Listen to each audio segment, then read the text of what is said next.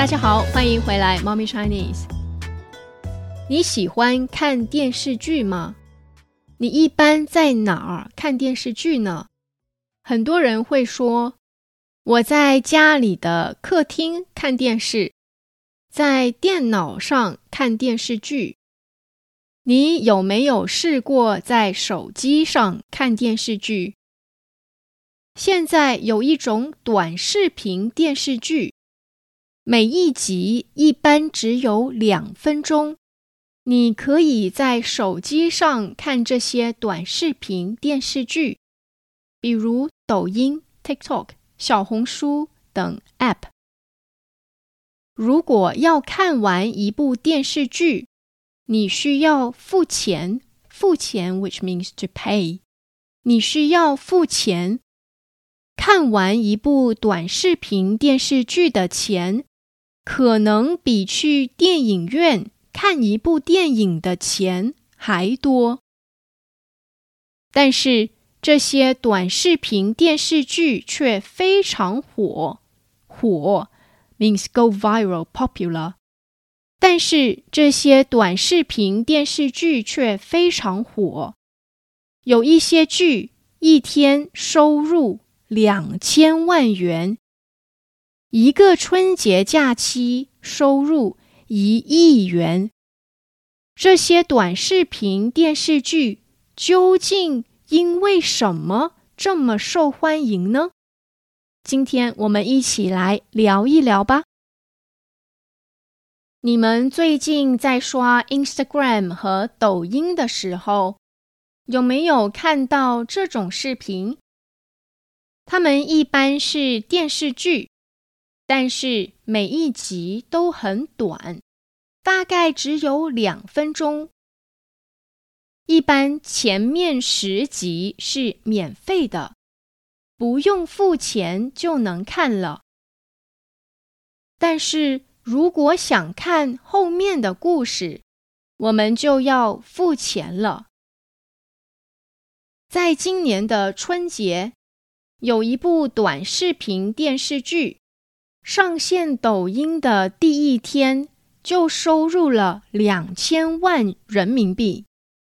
在春节假期，一共收入了1亿元人民币。这部电视剧到底因为什么让人们这么喜欢呢？这部剧的名字叫《我在80年代当后妈》，后妈 which means stepmom。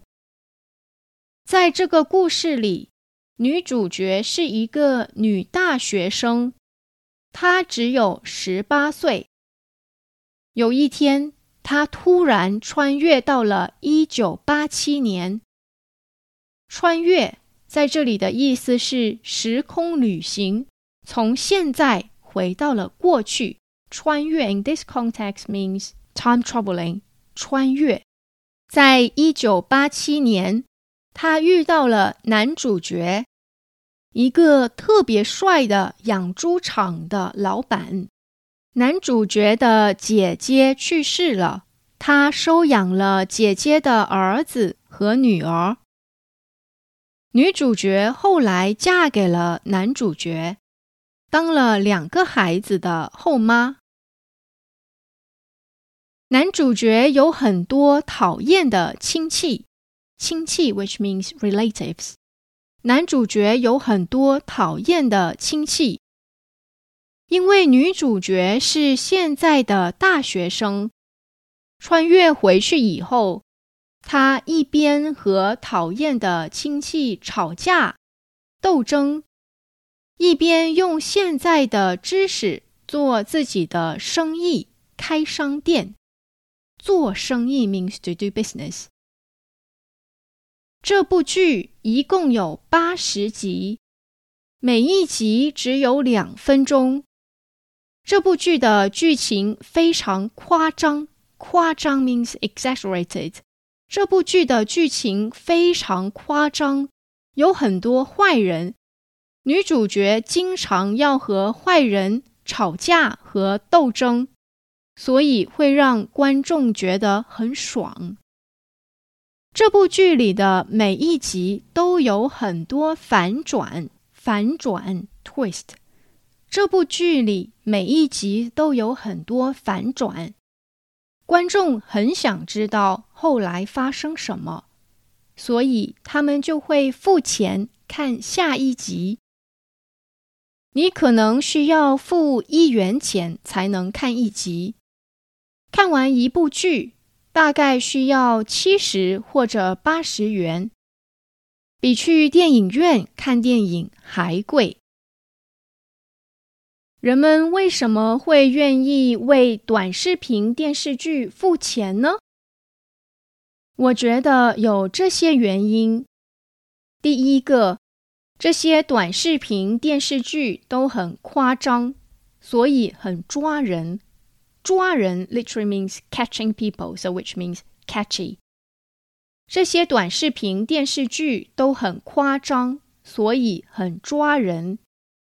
第二个，这些短视频是人们的情绪出口。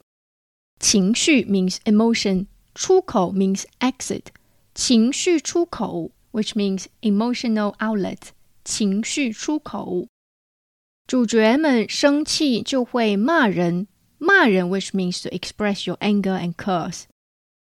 主角们生气就会骂人，一点儿都不会让自己不开心。在中国的文化里，人们要很有礼貌，不能随便骂人。遇到讨厌的亲戚和老板，我们也不能随便骂人。但是电视剧里的主角可以帮我们这样做，所以看这样的电视剧，人们会觉得很爽。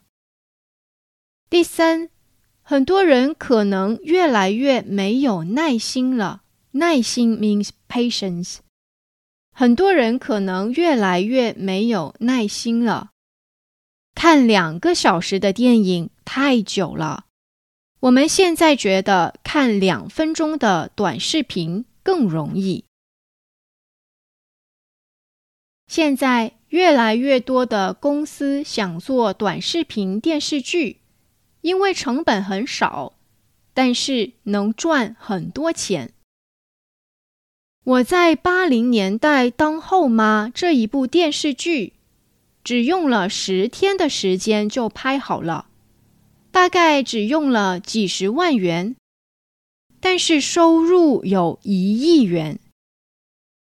但是如果人们都去看短视频电视剧了，还有人会去看电影吗？这是一个好事还是一个坏事呢？欢迎你给我们留言说说你的看法。